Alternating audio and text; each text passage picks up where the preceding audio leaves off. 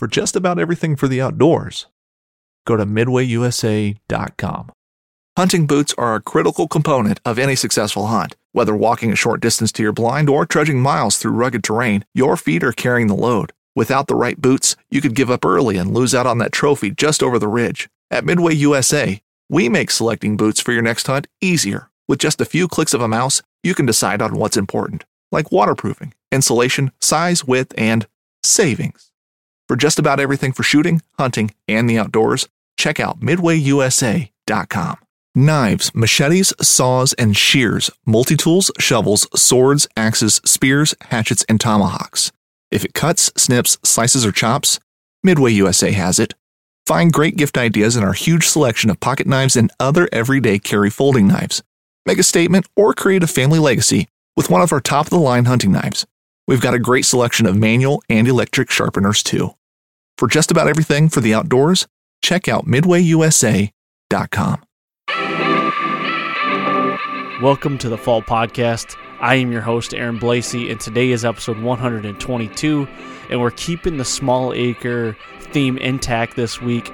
We actually have Justin Hollandsworth on from Ohio.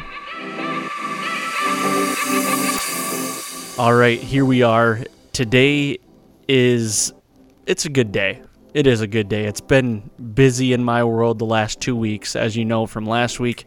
Selling my house this week, a little bit more of that. That's why this episode's a little late going out. But this week, I feel like it's starting to come to an end. Hopefully, I mean the inspection and the appraisal happened, and waiting to hear back from that. But I can actually sleep at night now, so that's a good thing. I'm actually here by myself in this intro. Justin is on vacation right now, so I'm doing this intro by myself. But this week we have Justin Hollandsworth on from Ohio. Now, if none of you guys that are listening to this know who Justin Hollandsworth is, I suggest you go to YouTube and check out Justin Hollandsworth and his track record. This guy is the king at getting it done on small acres. I mean, last year he shot a 161 on 3.5 acres or 3 acres, something like that. Something crazy. But he specializes in 40, 50, 60, 70 acre tracks. And this one's a pretty good one. I don't know. That's all I got to say really about it. But it's a good episode. He knows his stuff. He knows what he's doing. He's from Ohio, and he just gets it done year after year on small acres. So it's a pretty cool episode. Besides that, I do have some, housekeeping I want to do here. If I can pull my notes up real quick. I've got a couple things. So tonight, Wednesday, it'd be Wednesday, July 22nd. Humanimal is airing on the Sportsman's Channel at 9 o'clock, I believe, 9 o'clock Eastern. So check out the new episode on that. So I wanted to let you guys know there every Wednesday at 9 o'clock, on the Sportsman's Channel, Humanimal is airing. So just want to let you guys know that. Also, Humanimal podcast. We have a Humanimal podcast coming out, and it's going to be really cool. So it's not geared around just whitetail like the Fall podcast is. So the Fall podcast under the Humanimal balloon is going to be basically what you guys have come to know and hear from us. It's whitetail every week. Humanimal podcast is going to be more of an all-around encompassing thing around hunting and outdoors. So it's pretty cool. That is coming soon. I will keep you guys posted on that when it does come out. So that's going to be an exciting one as well. So other than that, I mean, really the only things I have going on right now other than my house is work. That's all I've been doing, that and family. I haven't been able to touch my bow yet in a while. Like I said, we're trying to move out of my house right now, so everything's going in a storage unit, and it's just crazy right now. So I'm waiting for this to kind of boil down a little bit and just slow down and get out, do a little bit more glassing, because as I can see, I've got some good bucks on the farms this year. So I'm excited to let you guys know more about that, but I got to get out there and get better looks at them. So that's kind of where I'm at right now in a nutshell, but we got some good guests coming up on the episodes coming here. I'm hoping to get back on this Tuesday, every Tuesday, but it just seems like one thing or another, I got excuses all over, but I just need to do it. So I appreciate your guys' support. I'm going to get over to this interview with Justin and let that take it from here, I guess. So thanks, guys, and we'll see you right here next week on the Fall Podcast. All right, today we are back on the Fall Podcast here today, and it's going to be probably a little confusing for the listeners out there because Justin Fabian is on one end, but then our guest this week is Justin Hollandsworth. So I'm going to try my best to kind of coordinate between Justins, but Justin Hollandsworth, how's it going, man? How's your summer going? Good. It's it's getting into the fun part of the year. It is. Yep. You can start telling what kind of deer that you have to hunt now. And I know you probably got a couple chained up down there somewhere, don't you? Maybe. Maybe not. Some secrets down there. I know Justin Fabian out in Iowa's got a couple chained up on his 40 acres. I know that. He's just not telling me. I don't know yet. Those cameras have been soaking for almost 2 weeks, and I haven't even gone back to check them once yet. You're killing me, man. You got to get back there and check those damn things. I know. Tomorrow, we're recording this on, Thursday the 16th. My plan is to go tomorrow on Friday, so by the time people hear this, I should have an idea of what's out there. We'll throw all those giants up there. You're going to have, I think you're going to have like a 170 on camera for sure. I bet I have like 40 fucking Black Angus cows that ate all my Lucky Buck. Well, you're in Iowa, so you should have at least 5 or 6 on that 40 acres, right? That are over 170. For sure. Just, at least. It's Iowa, right? They're behind every tree. Yeah, we've said it a million times. It's pretty much a guarantee. Yeah. I don't know why it's so hard everywhere else, but it definitely I can say this: it sure in the hell wasn't like that in 2015 when I was there. Yeah, and you drew this year, right? Anything easy? What's that? I don't think. Justin, go ahead. Oh my God, this is a McMurray moment right here. It is. How are you now, McMurray? All right, Justin Fabian, you go. I was going to say there was nothing normal about 2015 in Iowa from everything I've heard from anybody who lived here or hunted here then. I was not one of them, but no, and I drew before, and it was just absolutely phenomenal. And the prior years that I drew, and then when I went back in 15, it was tough. I mean, I had 10 days to be there, and it took me 9 days, and I hunted my ass off. Yeah. Were you on private when you were doing that? Yeah. A good friend of mine used to live out there, and I used to just, whenever I could draw a tag, then I'd just go out there and hunt his farms. And after the 2015 season, and he was kind of talking about it, he got bit by the elk bug, and he got so wrapped up into elk hunting that he had a 320 acre farm, a 170 acre farm, and a 200 acre farm in Iowa. Jeez. In Iowa. And he was a resident? And he was a resident. And he left. Give me his number. And well, here's what he did. After 2015, he was kind of telling me that when I was out there, and he goes, I'm thinking about moving. I'm like, why? I'm like, why would you move? He's like, well, he goes, man, I'm thinking about moving to Colorado. I'm like, really? And so he listed all his farms and sold all 3 of them, moved to Colorado. Oh my gosh. Yep. Yeah, I almost did the same thing. I've only been here for 2 years. Yeah, you did. Yeah. I don't know. I don't know if I could do that. I don't know if I could leave whitetails behind like that. See, I don't know if I could either, but I'll say this. I talked to him.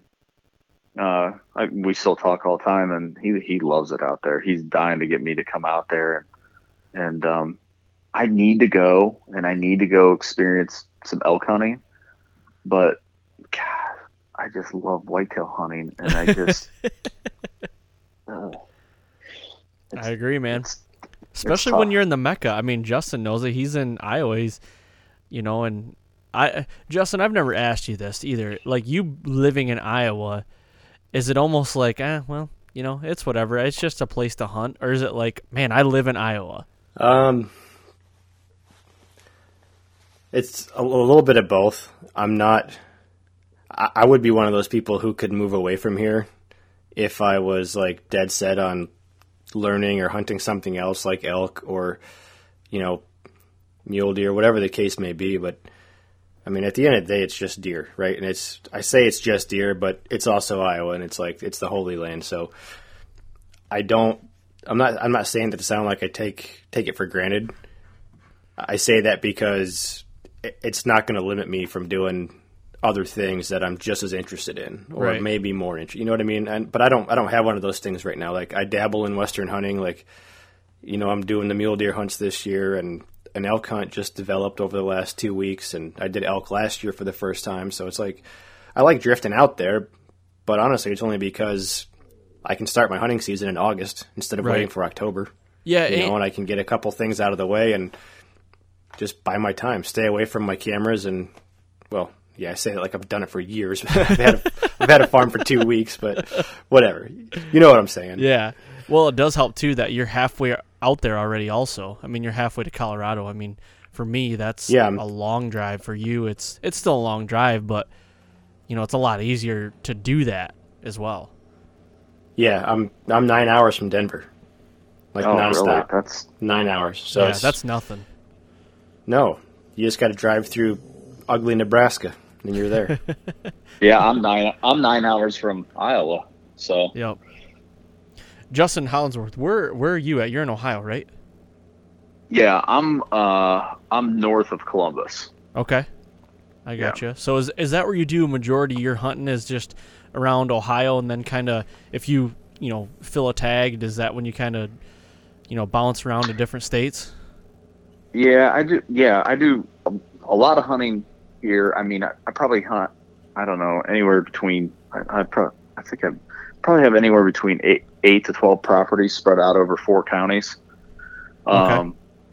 And just because I never look at it as if, there's a lot of times pieces I have permission on, I never hunt because there's not a deer on there that I'm interested in. But I always run cameras on every single one of them and just keep inventory, or in case something new shows up and, gets my interest. But then I have a lease, with some buddies out in Illinois too. Yep. So nice. I have that piece out there with those guys. And then, so this year I'll be hunting Ohio, Illinois, and then I drew my Iowa tag, and I'm going to go up there and hunt too. God, that's one hell of a slate of tags to have. Yeah, seriously. One thing I'll say, going back to your question about, is Iowa like, oh my God, this is amazing? Like what you just said, like, unless you're hunting extreme differences, in the whitetail range from north to south, you're going to have a hell of a time picking. I mean, you're going to pick Iowa for prime time, like peak rut, but you're going to have a lot of different strategy depending on what time of the year you're going to get to hunt those other states. For sure. That's a lot of pressure. And you can spread yourself too thin. With that many tags. I guess the only thing that I'm pretty efficient when it comes to hunting bucks in that early part of October. Here, I've always been pretty good at that. Matter of fact, that's when I've killed almost every one of my biggest bucks. But then the stuff that the farms that we hunt out there in Illinois, well, I've been hunting them for a while too, so I kind of know, when, what time frame and stuff like that I'll be out there. And then Iowa's just going to be my rut hunt. I'll just go there and but I like late season too in Illinois, cause the farms that I hunt out there, those deer just pile in there. 2 years ago, I was out there during late season, and I mean, they got hit with one of that county got hit with one of the worst snowstorms that they had had in years. And I woke up the next morning and there was a foot of snow. And man, I'm telling you what, I had those farms all to myself. And I was just running around like a wild banshee in there. And there's a lot of wood lots on the one particular piece. So there's a big hedge thicket in there, and there's a bunch of those, what do you want to call them? They're like, they look like banana peels or something or whatever. I know the pods. About. Is it like the hedge apple trees or something like that? The big. Yeah. Yep. There's just a ton of them in this whole hedge thicket, and those deer in late season, they just pound them. They love them. And so I knew that there was a couple bucks in the area that I was interested in. So, man, I'm telling you, I spent the first part of the day, and I just ran every single deer out of every one of those other woodlots over there and stacked them all in that hedge. And I went in there, and man, I'm telling you what, I was covered up in deer the whole time. And I mean, I could have shot a 150, but I had a legit 180. If I would have positioned that stand the other way than I had it, then that deer would have been. I would have got a crack anyways. Whether I would have got it done, but. Were you hunting with a bow or with a gun that late season? I only bow hunt. Oh, okay. So you don't gun hunt at all then? No, okay. I don't have one single deer on the wall in here from a gun. Any particular reason, or is it just something bow hunting was just your thing? I don't know. I just kind of fell in love with that image of a bow hunter years ago, like when I was a kid, and I would read those articles and stuff like that from guys like like Miles Keller and Roger Rothar and my buddy Andre DeQuisto, and I just had this image in my head of when it came to, and I killed deer, when I was a kid and stuff like that growing up with a gun before, but when you get one in, that 15, 20 yards, man, there's just nothing like it. It's a different game. Yeah, once you get a taste of that, it's like, to me, and I have nothing against guns or gun hunting or anything like that. I own guns, and I love to shoot turkeys with guns, but I don't know. I just like doing it with a bow. Yeah, I don't blame you at all. I mean, I grew up, Michigan is, opening day of gun season's a heavy, rich tradition, just like, PA, New York, Wisconsin. And so that's kind of how I grew up. So it was always like gun seasons, the, opening day that weekend, town shut down. I mean, my high school shut down. We didn't go to school on opening day. So growing up that way. Pennsylvania's the same way. Yeah. And I know, Justin, Fabian, you grew up the same way. I mean, that was, gun season was the thing. But, if I had to pick, obviously, bow hunting is my thing as well. And, I haven't hunted with a gun, during gun season. Well, this is going to sound bad. I've shot does with guns, to fill the freezer the last couple of years, but I haven't hunted a gun season in 9 years. And this year I drew a Kansas gun tag. So I'm excited about that to actually get out and kind of, do the gun hunting thing again. And it's more of a camaraderie kind of thing, deer camp. Yeah. And we've got 8 guys that are going to be in camp, and just one of those things that kind of laid back, more relaxed a little bit. And I'm looking forward to doing that. I'm really excited for it. Yeah, that part of it I do miss. That was the part of it, just all of us getting together and gun hunting and stuff like that when, I was a kid growing up. And I mean, that part of it, that was fun. I did enjoy that. The other part of it I didn't like was everybody getting together and pushing deer and basically hunting them like rabbits. That part of it always turned me off. And I never, even then, I was like, like, this is like, I don't know, it's like almost unfair in my mind. I'm going to play devil's advocate here because someone's going to listen to that and say, this guy's a fucking hypocrite. You just said you pushed deer out of every block into a hedge thicket and then hunted it. But you bow hunted it. You're talking about like lining guys up smelling like pancakes and camels and just mowing down whatever runs out. Big difference. No, you're exactly right. And thank you for saying that because, yeah, they probably would do that to me. But no, but these deer, but to talk about, to go back to that story about when I'm stacking into a woodlot, that's a methodical like plan of I'm going to push everything in there. And then I'm going to spend the next 2 days when that thing is stacked with those deer and they're in there feeding on their, they're not running scared. Right. You don't have a line of guys pushing deer towards guys that are sitting there with rifles. That's what you're saying. Yeah. Yeah. No, I get it. That's the same way here too. I mean, every Thanksgiving when I was a kid, we'd push the cornfields around here, and push it to sitters. And honestly, when I was in high school, it really fell off. It was like 1 year, you did it until like this year for some odd reason, and then like nobody that I know of does it anymore. It's just something that's just, I think it kind of died, like it wasn't cool anymore. It wasn't, I shouldn't say cool, but it wasn't like, I think a lot of guys said it was like, this isn't ethical. Like, this isn't the way to do things. We did it. I grew up doing it. And there was times where it was like, man, this like you said, just doesn't feel right.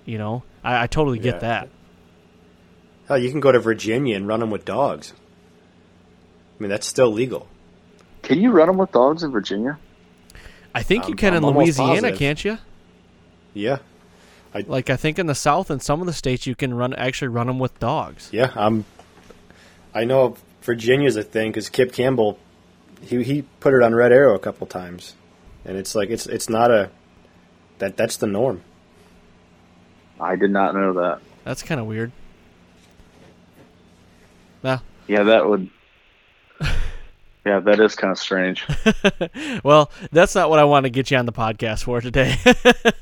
But I'm going to do a kind of a hard transition here and kind of get into why I wanted to get you on the podcast. And Justin and I talked about it. But, your specialty, I guess if you want to call it a specialty, is, smaller acre hunting. I mean, last year you killed 161-inch deer on 3 acres of timber. It was a 5.5-year-old deer. And like that just blows my mind. And now Justin has a 40-acre lease in Iowa, and I know he's just as excited to hear, some things from you as well, because you specialize in that like 40, 50, 60, 70, 80 acre, which in a roundabout way, that is small acres. I talk about all the time having 1 acre of timber, but I mean, that's micro compared to what, 40, 50, 60 acres, that's small. So, I mean, I guess my first question to you is, growing up, was that something you always did? Was it just a small acre piece of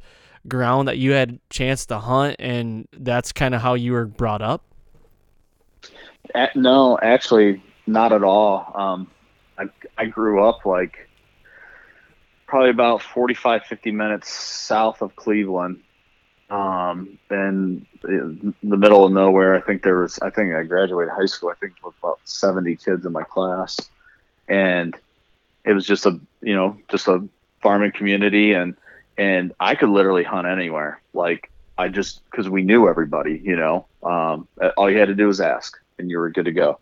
And then I worked for some farmers growing up and stuff like that. So I was a ton of ground to hunt, but I never knew what I was doing.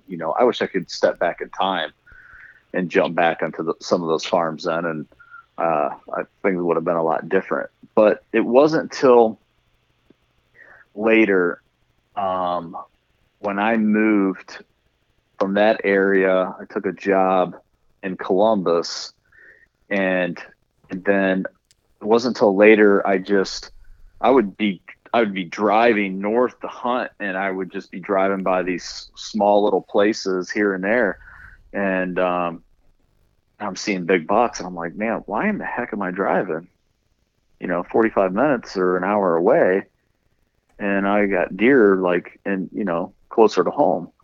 So I just started trying to get access to anywhere I've seen a big deer, or anywhere that I looked like there would be a good one to hunt. And so I went through a lot of learning curves, like we all do. And but the thing that I just picked up on, I was like, man, I don't need a 200-acre farm to kill a big deer. I just need, it could be 5 acres and have the one tree on it, as long as you had good cover and a good entry and exit route, and you didn't, and you timed it right. You didn't just go in there, because I'd burn a lot of spots up early on, and just quickly figured out that wasn't the route to go. I needed to be much more patient, and hunt when the time was right, instead of just trying to go in there and get after them, from the first day of season, and just, pound it. So, and I guess that's something I'm starting to learn too, and gradually here and there, hunting this smaller ground with not a lot of timber on it, kind of rolling with the punches a little bit, but screwing up, so you're saying you screwed up quite a bit, maybe to realize that. Is that kind of how, instead of blowing in there, probably, like, you said you were younger, it was like, I wish I knew a little bit more. I think a lot of us, I know I felt that way. I'm like, what the hell was I doing? Like putting a camera there, or going to check it every day at 3:00 or 4:00 in the afternoon, and it's like, you learn that over time. Like, did you have a lot of, screw ups doing that? And you was like, how, like, when was the moment you were like, I'm just screwing up here, and I need to figure something else out. Like, I needed to do something different.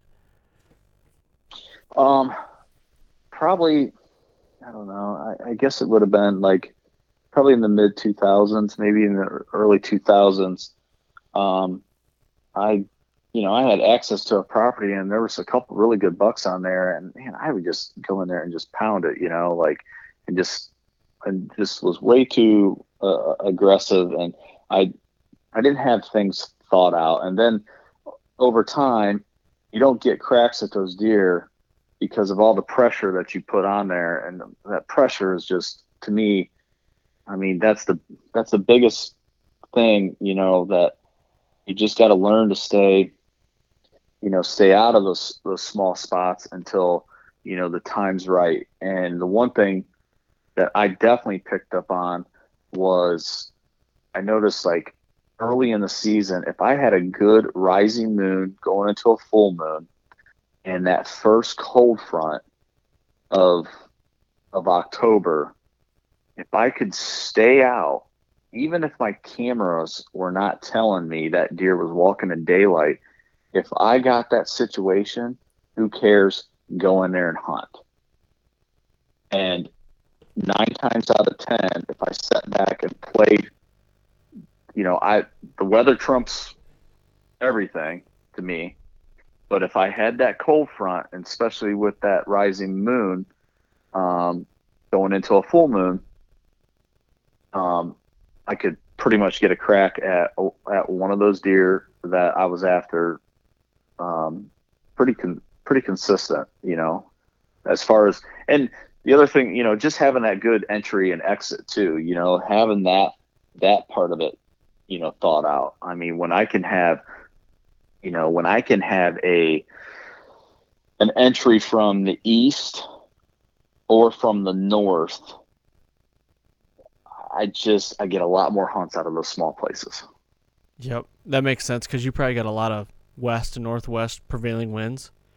Mm-hmm. So yep. You were talking about the rising moon there. So can you explain that a little bit? Paint a audio picture for everybody listening. Like, what do you mean by like the rising moon into a full moon?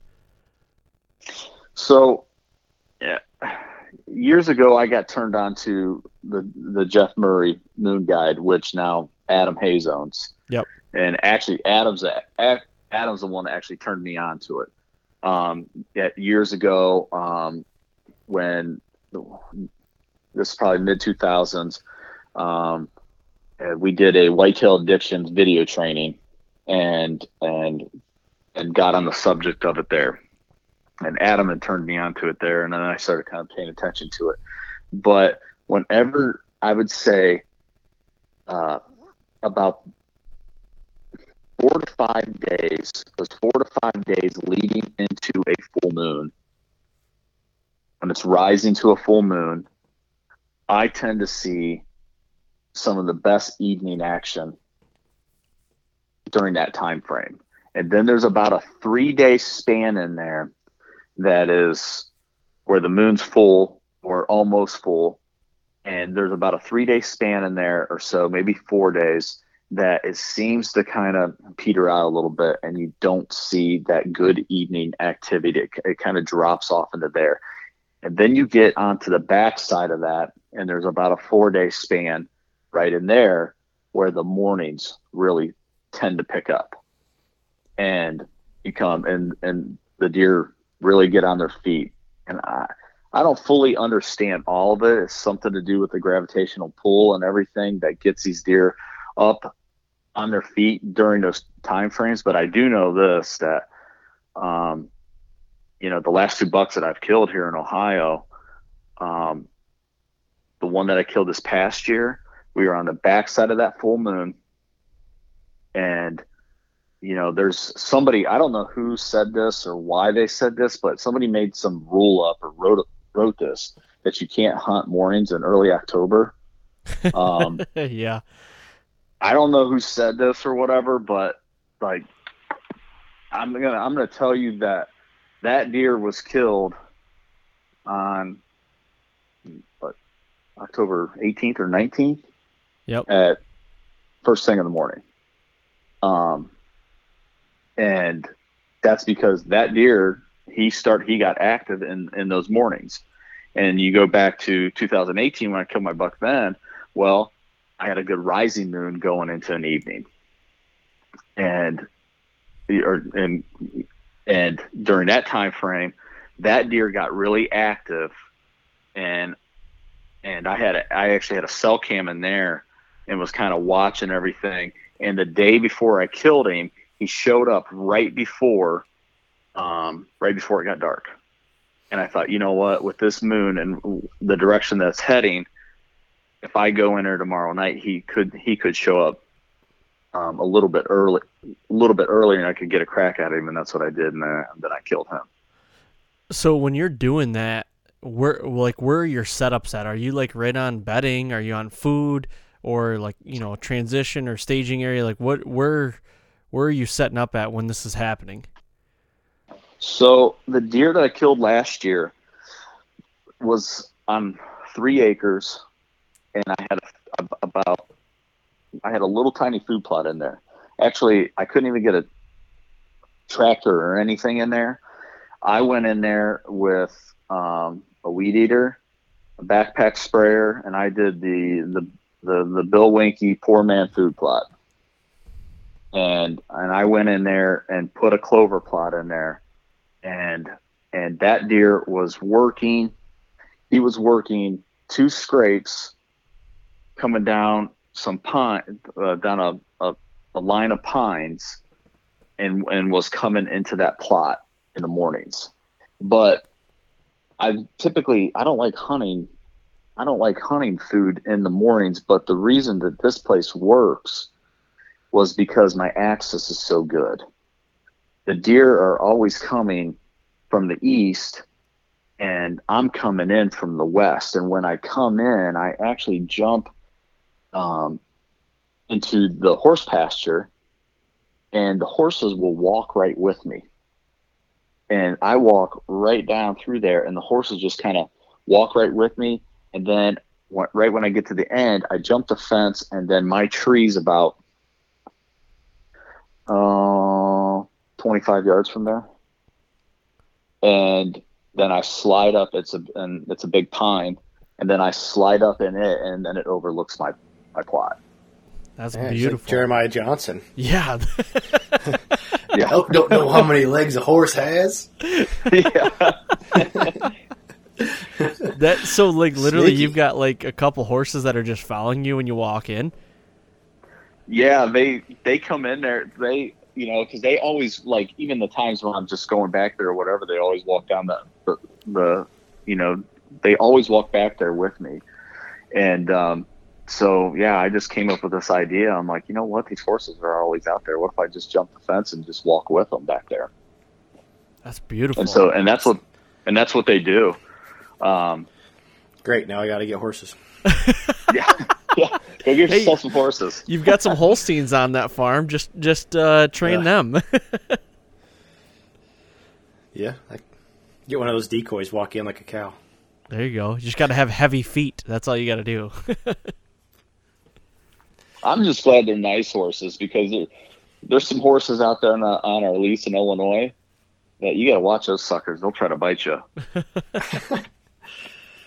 I don't know. They say horses can tell like what kind of person you are, and I think of myself as a decent person, but I just don't trust a horse, and I think they know that. I can't trust They cats. can smell it. It's just like They a can house smell cat. fear. Yeah, oh yeah, for sure. I mean, house cats, you just at one time they're purring, the next minute they're ripping your face off. I can't trust cats at all. Well, definitely not our spirit animals, though. No, not at all. So you're going into 3 acres, and you're basically running bareback going into this in the morning, to kill these bucks. Now, I guess, I mean, you're not worried about going into 3 acres of timber and pushing deer out at all, like, whether it's a morning or an evening. Are you worried about that at all? No, I'm not. The one thing that I can say is I used to do this. I was really good at this for a long time. I was always so worried about doing something wrong that I took myself out of the game. And That's Aaron. That's me. Right here. 100%. I got my hand up. And I tell you what, when I almost quit caring so much about that, man, I started killing a lot more big deer. Why do you think that is? He's second guessing. That's why. Yeah. Hey, don't tell me you don't second guess over there. You second guess over there. I'm not saying that to point the finger at you. I think you're your own worst enemy. No matter what happens, like, you get in your own head and you're done. 100%. Just do what you know how to do. Just do what you know how to do, and you're gonna be successful. Yeah, we're real easy to take ourselves out of contention before we even started, because we get into our heads of like all these things that could happen. And sometimes you just got to go off of,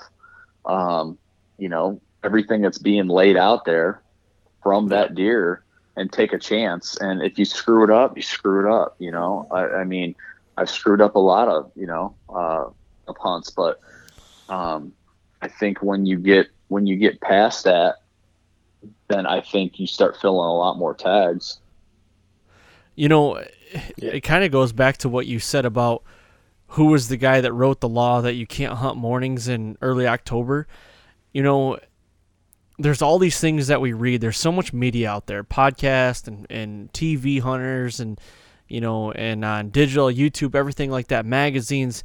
And I got wrapped up in it. That's all I looked at and read and watched on TV growing up. So it's like there's this formula to kill a buck, and it's hard to get over that hump. Like, I'm not gonna lie to you, there's still times it's like, man, I don't want to push in there because the deer are in there, And then, honestly, like 2 years ago, I shot a 4-year-old buck in 4 acres of timber, and I went in there.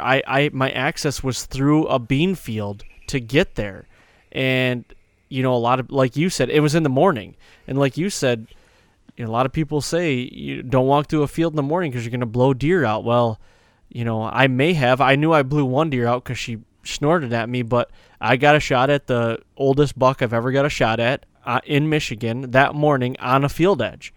And I wouldn't have hunted that morning if I didn't have a good buddy talk me into it. I'll be totally honest with you. I wasn't going to hunt that morning because it was like I talked myself out of saying, there's no way one's going to walk by you when you're going to go through that field. You're going to be loud as shit, and you're going to blow every deer out of the country. And wouldn't you know it, I watched him come from 300 yards away and walked to 32 yards, and I shot him. And it's how I guess, and I'm gonna pose this to both of you, and whoever wants to take it first. But like, I'll say Justin Hollandsworth, how did you get over that hump doing that? I probably got over that back when like when Andre DeQuisto and I become really good friends, and he's aggressive, but he knows when to stay back too. I mean, everybody thinks, oh, he's the bump and dump guy. He's just blowing deer out left and right. No, that's not completely true. Yes, he does that when he needs to take the gloves off, for sure. He's doing that. But before that, he's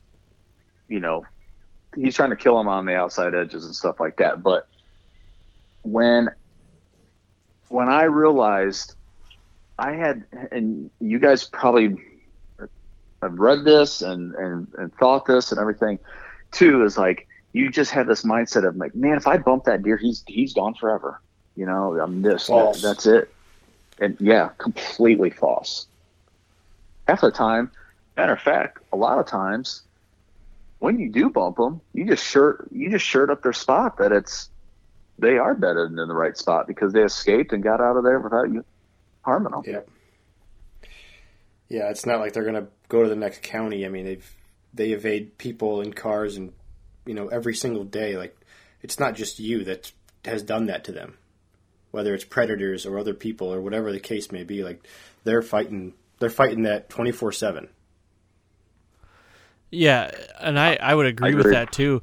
Justin Hollandsworth, would you say like would you say that's even true in like a high pressure, area where, hunters are pushing deer?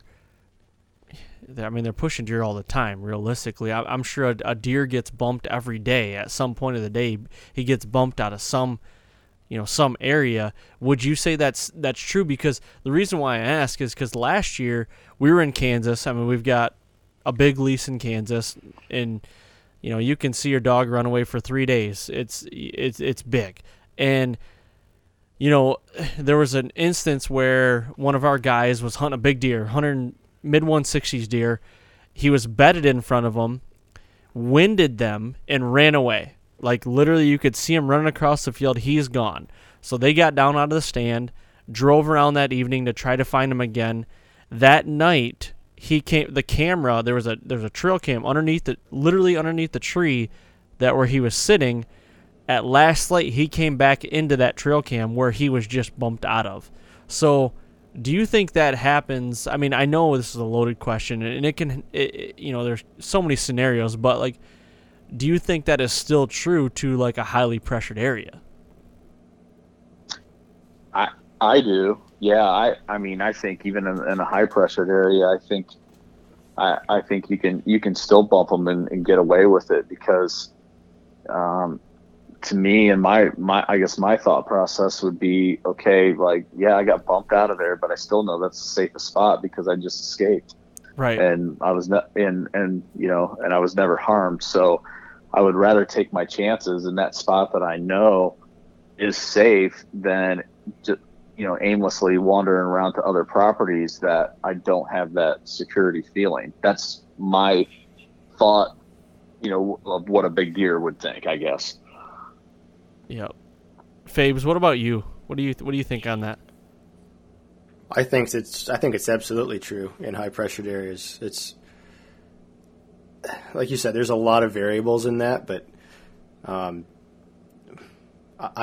my thought went right back to the first deer I killed in Iowa 2 years ago when I killed that buck 200 yards from the parking area on a piece of public land. It's like, the old men out there, like the old timers, will sit there and tell you, like, you know, a buck will put his head on the ground and let you walk right by. Like, sometimes you got to kick them. Like, they know what people smell like. You know, they know where the safe space is. I hate to use that word, but they know where they're the safest and how to get away, and they know they can get away. So it's like, on one hand, it's safe, but on the other hand, it's most likely often overlooked by a lot of people. They might smell you open your truck door or putting your boots on, or you know what I mean? Like, they could be that close, but that's the safest place. Right. I don't think it's an issue whatsoever. Like, especially with mature deer, because of the hierarchy. Like, if you're hunting a 5 or 6 year old deer, you're like, you think he's just king shit, like seen it all, done it all. Fact of the matter is, he's got the smallest home range of any other 3 or 4 year old, so he's kind of becoming isolated. Like, those things, if you put all those pieces together, to me, it just tells you that if it's that big of an animal or that old of a deer, you're probably going to see him again. Like, don't be afraid. Like, don't be reckless, but don't be like, oh, the wind is 8 miles an hour and I can't hunt anything above 4. Like, bullshit. Go do it. Yeah. Here's one thing I will say though, is I definitely try to be cautious of as far as letting that deer get my scent. You know, that part of it, I got in my mind. I've always believed that. I mean, you could take your dog who's blind and stick him in a room with 50 other people, and your dog knows your smell. Right. And you can't tell me that a deer doesn't know your individual smell. And if he cracks you and he now relates your smell as danger, now you're hunting him on a whole different level, and now things got way harder. Yeah, I would agree with that. I guess I should rephrase. Like, the point I was trying to make was, like, you need to be cautious to not let them figure out that they're the one that you're pursuing. Like, you can't screw up over and over again and expect it to be okay. Like, you still need to take precautions, but if you go in there to spray a food plot and, like, you bump him, he's in there feeding, and you didn't expect it, you know, I wouldn't blow my season right there. But 100%. Yeah, I definitely agree with you on that, because I've done that. Yeah, sorry. I guess I left it too broad. No, make sure I explained that. I'm glad you both brought that up, because, you know, there's times where, and to kind of go back to like the hunters second guessing themselves, you know, kicking a buck out of his bed, and then like just seeing him run off tail up, you're initially thinking, because your adrenaline's kind of going, you're like, shit, that's the buck I've been trying to hunt and everything. But do you like take a step back and you're like, okay, no, the wind's in my face. He didn't smell me. I think I'm pretty good. He probably saw me or heard me. Like, I feel like I'd be good. But what you're saying, Justin, is like, if he smells you, it could be a little more detrimental, right? Yeah, I think so. Just because, you know, if they can pick up your individual smell, I think sometimes that makes things a little tougher and makes it a little harder to kill them at that point. Because, you know, those deer are walking around a lot. You know, they're walking around a lot at night, and you know they got a good chance to cut your track. You know, from a time that maybe you went in there and you hunted them and you didn't see them, and I purposely have done this before. I've gotten down from a tree before and stuck a camera right on the tree that I was in, just for shits and giggles, just to, you know, because I've always thought, man, you know, it'd be nothing for. You see does track you like a dog to your tree, you know. So I always wondered, you know, will a buck do that? And I've gotten trail cam videos of bucks, you know, at 2-3 o'clock in the morning, like with their nose right to the ground, you know, just walking right up to the tree and right up to my camera. And I'm like, oh God, that's crazy. You know, so I just feel like, especially on those small pieces, like, you know, that's where your patience, you got to be patient, and because a lot of times, like, you got 2 or 3 really good hunts to get after them and get them killed, and then after that, then they start to, I don't know, it just gets way, way harder from that point on, and sometimes you just have to back off of them a little bit. What would you say are some keys to some small acre hunting, like some small timber? What are some keys that you really need to take in consideration every time, whether you're considering going into sit or, walking in there? Like, what are some key things that you always think about before you're going to hunt? Are you talking to like entries and stuff like that, or It like, could be entries, or is it just like, you said one, like being patient, like don't rush in on the times that probably aren't good to rush in, like 80 degrees, Yeah. like rushing in and just for no willy-nilly, no good reason, just because you want to go hunt. Like, that could be one. Like, what are some things just to kind of keep yourself in check that you think about every time going out? Just staying patient, waiting for the conditions to be right, waiting for I like to manipulate a spot and be able to have a couple different spots on that piece where I have good access going in and out. Out's just as important as in, and from a couple different winds. But the other thing is too, like those small pieces, like those little, I put food plots on almost every one of those pieces that I hunt, and those little micro food plots are super key to a lot of the things that I do. But I really like to just stay back and let some things develop. Try to get a moon that's in my favor, or that or a good cold front, or and paying attention to my cameras. And if my cameras are telling me, I've killed deer on 80 degree days before, just because for whatever reason, the deer got, active, during that time frame. And so I'll set back. But the one thing too and I'm not going to take credit for this, because Roger Rothar wrote about this years ago in a book that he wrote called Whitetail Magic. But I remember reading that article about hunting that edge wind. A lot of guys talk about it now, of hunting that wind that's good for them, but just barely good for you. And that is huge. When you start waiting for that really changes the game. Because that's another thing that I think my successes went way up, is not just hunting that wind that's like just dead in my face and it's just perfect for me. I noticed a lot of times I never seen those deer that I was after, but on those edge winds, and I've always referred to it as flirting with disaster, because it's become disastrous for me before too. You're right. Yep. But when you give them that false sense of security that they're moving into an area and there's no worries, I think you'll get to see a lot more older class bucks on their feet. What would be a description of like an edge wind for you?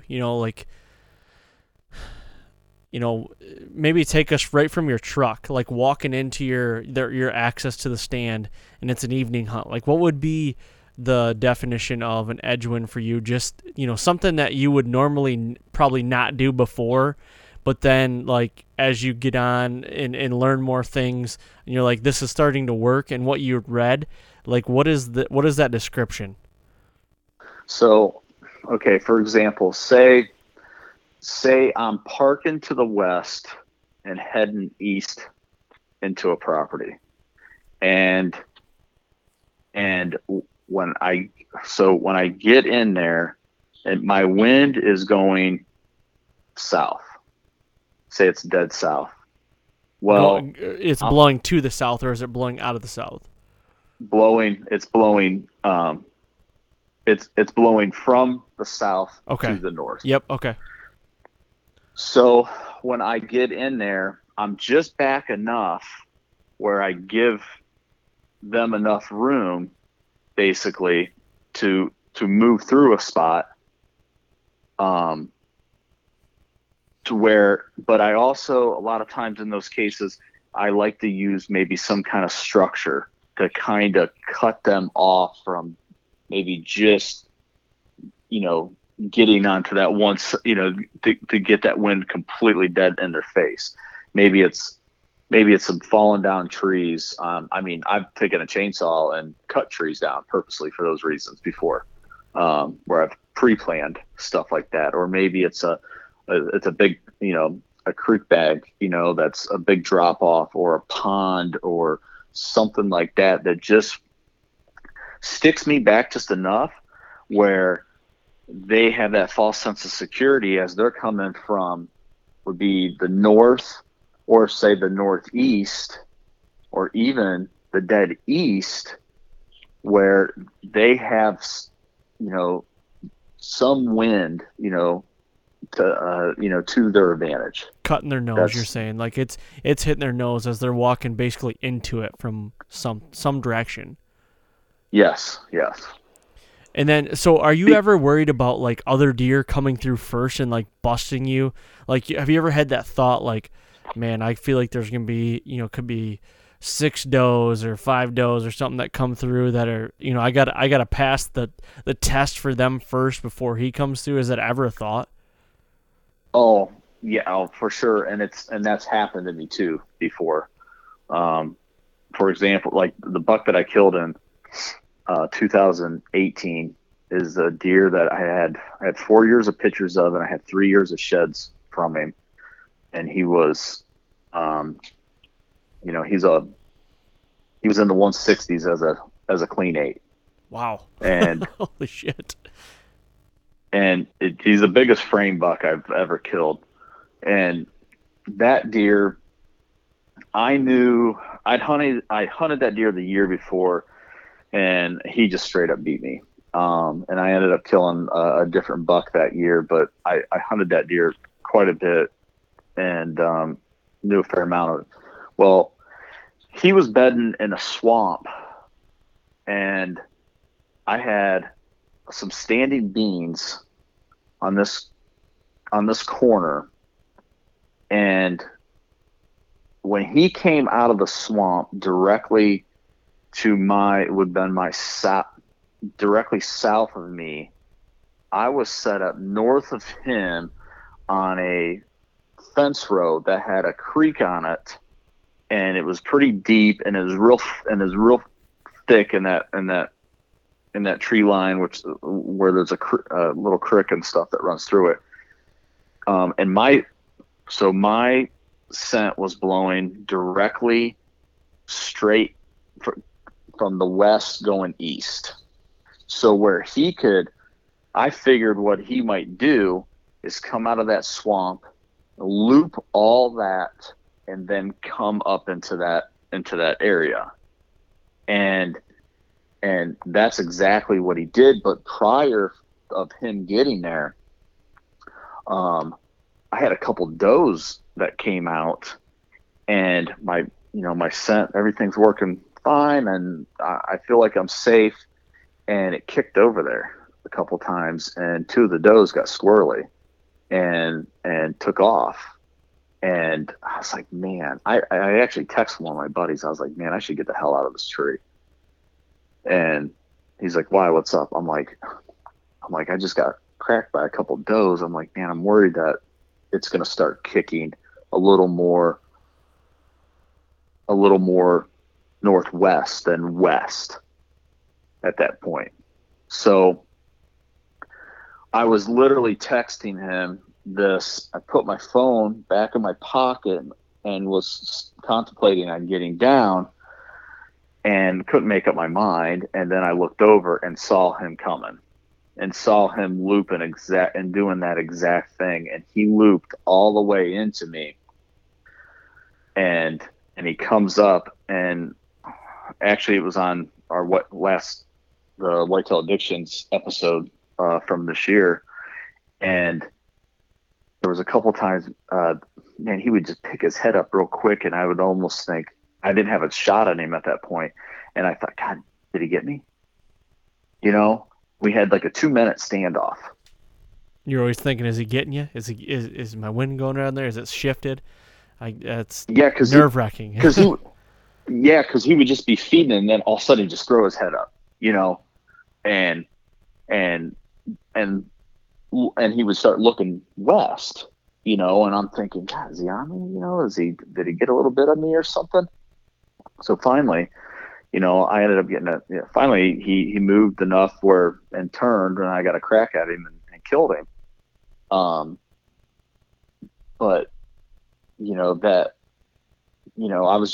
I'm telling you, I was just on the edge of getting busted. And it's funny, after I'd shot him and I was doing some video stuff, and I was actually texting a couple of my buddies and stuff like that, before I got down, I'm like, I wonder what the wind's doing now. And so I let a couple, milkweeds float out there. And if he would have showed up during that time frame, I would have been done. So were you constantly throwing milkweed throughout the sit? We're just kind of paranoid about it. Is that what you do? I guess to a point, yeah. I mean, I would every once in a while, just to kind of gauge, what might be going on. But then you get to a point where you can't sit there and do that the whole time. Right. You got to sit still, and then you got to just give that up and say, either I'm staying in here and I'm going to get busted, or I'm staying in here and killing this deer. Right. And I've heard Andre, and Dan Infalt talk about how, 2 or 3 foot higher in a tree can make a lot of difference in the wind, and how, and sure. that's just crazy to me. Instead of having your stand where you're standing on it, putting it where your head is at is like game changing. Like the wind is such a tricky thing. And when I hear them talk about that, it just blows my mind. I think sometimes too, sometimes it might take you a couple years just, of hunting a farm, just to kind of learn what the wind does in a lot of these different locations at certain times of the day based off of certain wind directions. I think sometimes you'd be surprised at some of the things that, you run into. A good friend of mine, Steve Pinkston, I was just a few years ago, I was tagged out, and Steve is absolutely no stranger to big deer. He's got 3 200-inchers, and I was going in, he was hunting like a 180-inch buck, and I was going to just go with him and film him that night. The whole time we're walking in, the wind's at my, hitting me in the back, in the back of the neck. And I'm like, man, why in the heck are we and I didn't say anything. Steve's been at it a long time and he can get it done. So I'm like, well, it's his hunt, whatever.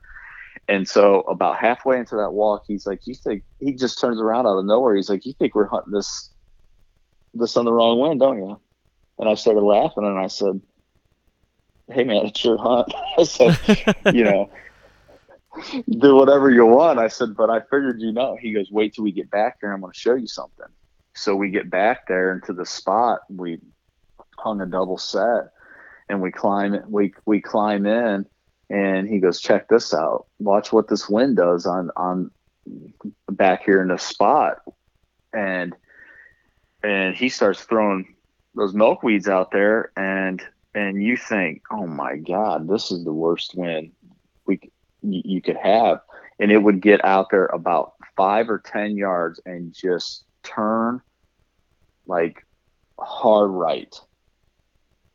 And you would have never thought that from walking in, but there was some kind of eddy that was happening in that location, that was forcing, that wind to turn and cut back around in a totally opposite direction, and actually he almost killed that buck that night. He actually drew his bow 2 different times, and I mean, it was a giant deer, 180-inch buck probably. That's crazy. Justin, Fabian, didn't you have some wind issues when you were in Wisconsin last year? When you killed your Wisconsin buck, weren't you up on like a shelf or a bench or something like that, and you were having some wind issues? I don't recall really having an issue. I was on like a hog's back, like a ridge, so everything just kind of either blew straight out to the field edge or down the ravine. You know what I mean? Yeah. I just had to be careful about when I hunted it. Yeah. Kind of hunted it like you do out west, kind of like with the thermals. Kind of the same concept sometimes, but I know exactly what you mean, Justin, about just playing the edge of that wind. Like, you've got to get just to the edge where it's like 10 more feet and it's blowing. Like, I do that a lot where I'll hang a set specifically because I can't see anything, but the only spot I can see is where I'm going to kill that deer. It's like by the time he can see me, he should be already dead. You know what I mean? It's all or nothing. And I love those setups. Those are just, yep. Those are the money setups. I mean, those are the ones that you're sitting there the entire time, and you probably feel like this the whole time you're in there of, I'm killing this buck tonight. Yep. I mean, that's the mindset.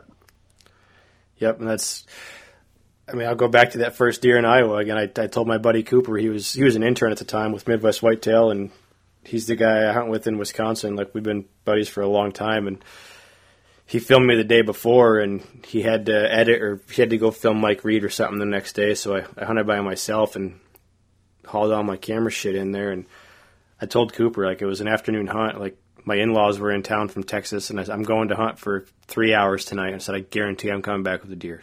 100% I'm killing that deer today. And I went in on a ground hunt and all my camera gear, no blind, just by myself, and rattled him to 18 yards and just throttled him. Came right down the only trail he could, and it was like, he's got to come from right there, and boom. I didn't know it was the one, I didn't know that was a deer I was hunting, but from where I was, I said, any deer that comes is coming right there. And he popped up out of a creek bank, and he was at 18 yards, and just let him have it. Mature buck, too. Old buck. Yeah, he was 8.5. But you went in there with a mindset of, I'm getting this done. Like there was absolutely. There was that confidence behind it.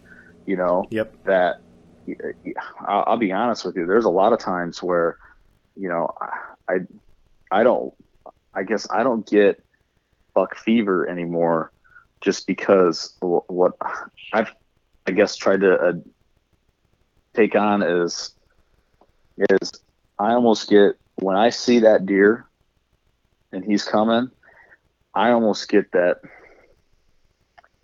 pissed off mindset of like, I'm killing this deer. Like, I'm not going to let him play into my head and get me rattled. I'm like, I almost get like in a pissed off mood. Yeah. I totally know what you mean. Yeah. I don't ever get that like, oh my God, here he comes, and like start freaking myself out. It's like, all right, this is us walking into the octagon right now. Someone's not leaving, and it's like a hyper focus, and it's just everything else becomes just second nature. Like, that's why people say they don't remember putting their release on. They don't know what pin they used. They don't, I don't know what happened, but he's dead. I win. Trust me, I know. You know what? But I used to be on the other end of that. I blew it on some really good deer back in the day, because I would get rattled, and I would let those deer get into my head, and it just took me a while to learn that wasn't the way to go about it. Right. I think that's where that a lot of people get that buck fever or whatever, just because they let that deer get the best of them. Yep. I was the same way too, and I think a lot of it develops over time of seeing those bigger deer and having them close, and really like studying deer as well, though, like studying those bucks and and having them close. And I think what helped me out a lot is I've been filming a good part of my life and, filming hunts for TV and everything, and having some of the biggest deer in my life, whether I'm killing them or not, but right in front of me, because to me it's like a lot of the same thing. I'm killing that deer with my camera anyway, but it's like I get the same feeling. But I've been in and around a lot of big deer, and I've kind of overcome some of those hurdles, because I'm not gonna lie to you, back in mid 2000s, I had like a 130-inch buck, a 10-point in Michigan here, come into a food plot. My wife was filming. She was my girlfriend at the time, and I blew a 30-yard shot, like a chip shot. I've done it in a food plot. Nothing in front of me stopped him. 2 foot over his back, like just blew it. And honestly, at that point in my life, I have never shot a deer that big. So it was like just one of those things that everything culminated in, and just buck fever took over, and it rushed myself. But I agree, like you have to get over that moment. But I think it takes being in and around those deer, and it's gradual steps. And I think you'll overcome that. Personally, that's what I think. I agree with you 100%. Having those experiences and being around those type of deer over time, it just becomes second nature, and you just get used to it, and it doesn't get into your head anymore. But that's why I think it's important, guys, that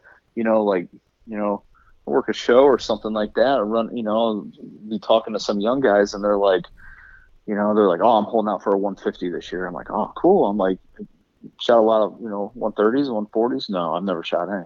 And I'm like, man, dude, go have some fun and shoot some 100-inch deer or a 110-inch buck or whatever. Sure. Like get some kills under your belt and have some fun with it for a while. Yep. It goes in steps. Really, I think it does. It's been written about for years. I mean, that's what I was going to say, Aaron. Is it's there's those phases of a hunter. It's okay, you're just starting. I just need to kill one, and then it's like, oh, that was badass. Like, okay, now I'll kill another one, see if I can do it again, and then you can, and it's like, okay, now I'm going to kill as many as I possibly can. I don't care. And then you kind of go back the other direction. It's like, all right, I'm going to set my sight on one specific animal. Now I'm going to set my sight on a certain age class, and it's like, it's that evolution, I think, of a hunter, but also like a conservationist at the same time. Like you evolve with the process, but you also, your appreciation evolves with it. Yeah, for sure. Well, it's like, I have an 11-year-old son, and during the late season or whatever, I had a couple pretty nice deer on camera, and a couple of my buddies were like, well, why don't you take Mason over there? I'm like, he is not shooting any of those bucks. He can shoot a dink or a doe, but he is not shooting some, 150-inch deer. I commend you for that, because I've got a friend that did the same. Well, he's got a kid, he's older now, but like when he was 10, 11 years old, went out and shot like a 150-inch deer for his, one of his first or second buck. And I almost feel like you got to have those growing pains. Like, go and let him kill his first buck being a basket rack 6 or, an 80-inch deer or something like that. Like, let him make those progressions and, almost like let him take his lumps, I guess. I don't know if that's how you're feeling, but I've seen it a couple times. And, I was the kid that my first buck was a 6-point when I was 12. A basket rack 6-point, shot with my bow, watched him die in a field, watched him run off with my arrow and die. And I was like, holy shit, this is crazy. This is unbelievable. And you learn so much just from that 15 seconds of an experience or whatever, and then it just kind of progresses. I remember when I shot my first 100-inch deer, I thought I shot a giant buck, it was filmed. I remember like going in that night, and like it was October 18th, and I was like, it was hotter than hell. My brother-in-law was with me, and I'm like, I'm going to kill this buck. And that's the deer I went in there for. And he walked by at 11 yards. I shot him, 3-blade muzzy broadhead, ran 60 yards and piled up, and I'm like, holy shit. And I drove around with my tailgate down for 2 days. You know what I mean? I'm like, I did. Like, it was like, holy That's awesome. fuck. No, like, I no. did something, you know? It's crazy. I just think they need to have those experiences. Oh, Yeah. I definitely do. I mean, my son just like, this year he shot his first turkey, and it was, last year, well, he had some close encounters and it never happened. And we kind of ended the season, and he was like, "Oh, Dad, I didn't get one." I was like, "Oh, that's all right." I'm like, "We got next year, and we go back into this turkey season or whatever." And he goes out and he hit one and he lost it. And he was super bummed about it, and like kind of, and then like we weren't getting onto anything for a little while, and then he ended up killing one, and I think that lit a fire under him. I'm glad it worked out. Like, I'm glad all those things happened to him. I'm glad he didn't go in and turkey hunt, one time and kill one. For sure. Yep. It's pretty crazy, and that's like me being a parent now. Like, I want my daughter. I want her to take up hunting and everything. I'm not gonna force it on her, but if she wants to do it, then we're gonna do it. But I'm gonna do the same thing, and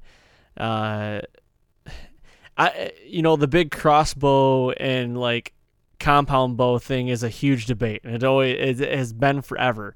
Back when I was a kid, crossbows really weren't even a thing. Like, my dad, I was a compound. Like, he got me my first compound.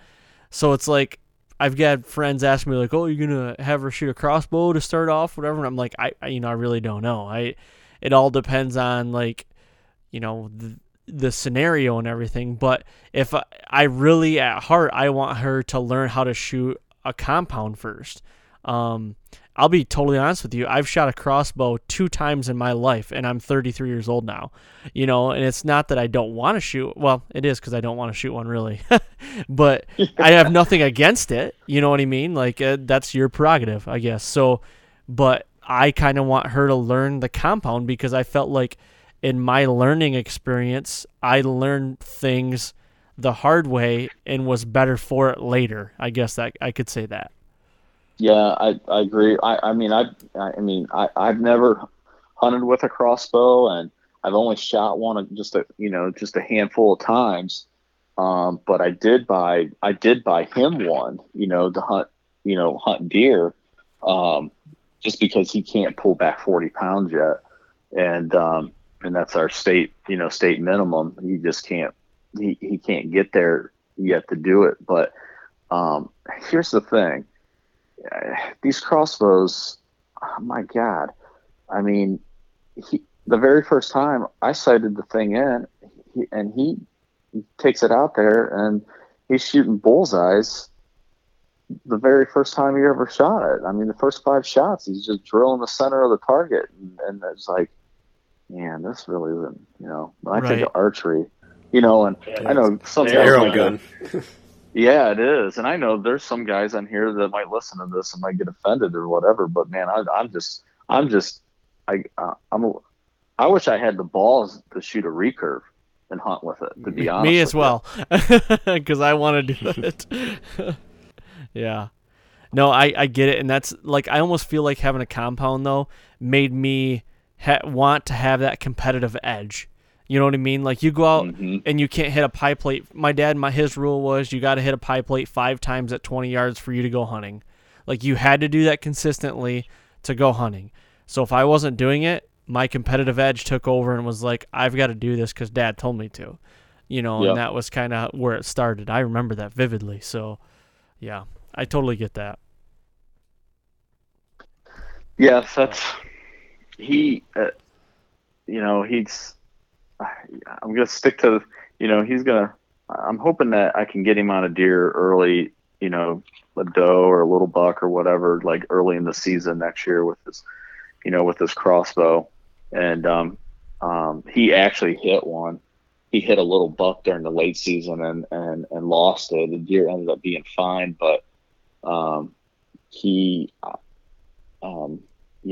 not to say that I wanted that to happen like that. But then again, I'll say this, like now he's already saying like, yeah, do you think I'll get a deer this year? That's awesome. And he wasn't asking that stuff before, so I know that he's thinking about it at least. Yep, for sure. Definitely, that's cool, man. That's awesome. That makes, I know as a dad, that's gotta make you feel really good though. Like, yeah, doing something right or something. Yeah, that's fun. He found a shed to a buck. Was it last year or the year before? Whatever. It's actually in his room on his dresser, and it was a deer that I called 7 up. He had like 7 tines on one side, just straight up tines. And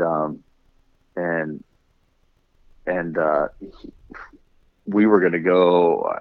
I thought about taking him over there to hunt that deer this past year, and he had a messed up side.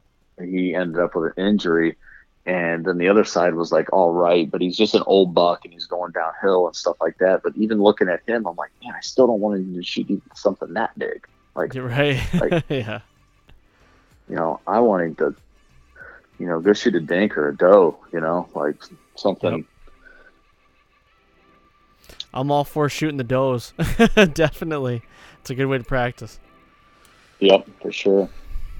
Well, cool, man. I want to keep, I want to be, respective of your time as well. And I know we've been on here for almost an hour and a half now, but I appreciate you coming on and doing this. And yeah. I know you and I kind of talked off record, and I've already got my place in line to record with you this fall, because we're going to leave it as a little secret, but we're going to record sometime this fall, so you just got to let me know when we're going to do it. So Yep. I'm hoping we can record that for sure. I mean, that is, hopefully have some good deer to hunt this year. I got some good tags and but yeah, hunting small properties. I mean, that's kind of, I guess if you got a niche, I guess that's mine in October. I seem to kill most of my deer in October or during late season. The rut's frustrating to me. So yeah, I definitely got a love-hate with the rut. So yeah. Well, cool, good deal. And I'm not saying we might record before then too, but definitely if that happens, the scenario you're talking about, you and I talked, we'll keep it as, on the down low. But if that happens, let me know for sure, and we'll stay in touch. Good luck this fall, and I appreciate you doing this, man. Okay, thanks, guys. I appreciate it. Thank you. Yeah, thank you. Take care.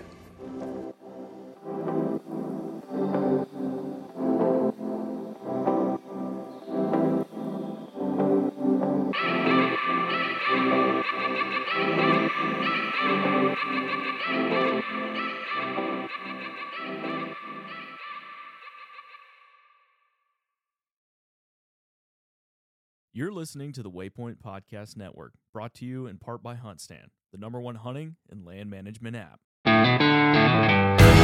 One of the most legendary shows in the outdoors is on Waypoint TV. Don't miss Primo's Truth About Hunting, Wednesday nights at 7 p.m. Eastern on Waypoint TV, the destination for outdoor entertainment.